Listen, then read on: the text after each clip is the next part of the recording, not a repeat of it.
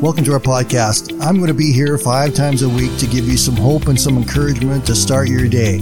So Monday to Friday every week, join us here for Starting Right with Danny Mac. And just to let you know, there's a new podcast coming out starting next week, Tuesday the 28th of April.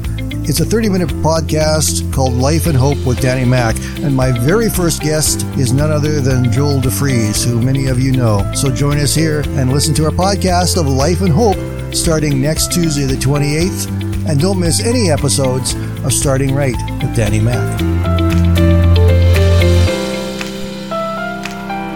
I've spoken to a number of people lately who have been struggling with patience in the midst of our current conditions. I thought I was doing pretty good. I thought I was being very patient and handling it very well. Until I went to the grocery store. As we do once a week, my wife and I have gone to the grocery store. And we got there and they were lined up outside, keeping 6 feet apart, and they were only letting so many people into the store. No problem. We got in line up. And we sat in that line for about 20 minutes to be able to get into the store. The fellow at the front of the line who was directing the people in was a very kind and very good gentleman, but he informed us that only one person per family could go into the store. So I walked home. And as I was walking home, I saw other family members suddenly split apart and go get separate shopping carts so they could go in as individuals, and my patience soon wore out. I began to get frustrated with this whole process, and on my walk home, I talked to God a lot about what's going on and how he could fix it. And I was amazed that God didn't take any of my advice. He just didn't do it. But he did let me dump it all out.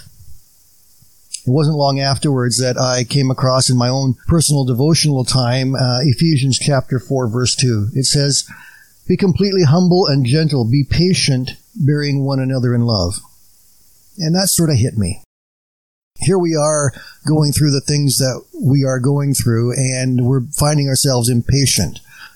Mostly because we've gotten to the point in our society where we expect things to happen at microwave speed.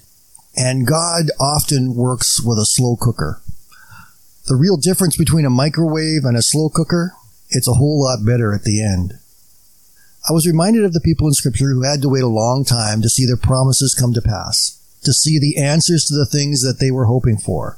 Abraham and Sarah waited 25 years for the promise of Isaac. Israel wandered the desert for 40 years before they could enter the promised land. And even in the New Testament, where Paul was converted on that Damascus road, from there until the time he started recording his ministry, there was a period of 14 years. Those things all took time.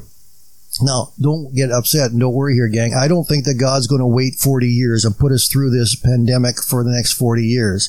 I don't believe that at all. But what I do believe is that in the middle of where we are right now, there is a call for us to show the patience that God has for us. He wants us to show patience. James chapter 1, verses 19 and 20. My dear brothers and sisters, take note of this. Everyone should be quick to listen, slow to speak, and slow to become angry, because human anger does not produce the righteousness that God deserves.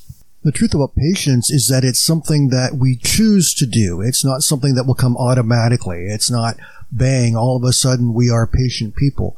It starts first with our choice to believe that God's word is true when it says that we need this in our lives and it's available to us. And then we start to choose to be patient in situations where we would normally not be patient. When we do that enough, when we make the choices to be patient, that is when it starts to become natural to us afterwards. And God will power those choices in our lives to follow his word. And we will actually become more patient people than what we were before. God wants us in our lives to show grace and peace and patience, to be examples of that to those who are around us. So I encourage you today, learn from my mistakes. Even if you think you've got it down pat, allow God to continue to teach you. Have a great day, everyone. God bless you. We'll talk to you tomorrow.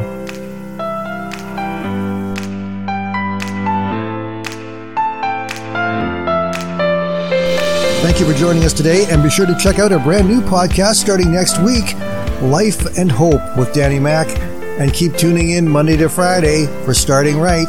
Danny Mac will be on both of them. Take care and have a wonderful day. God bless.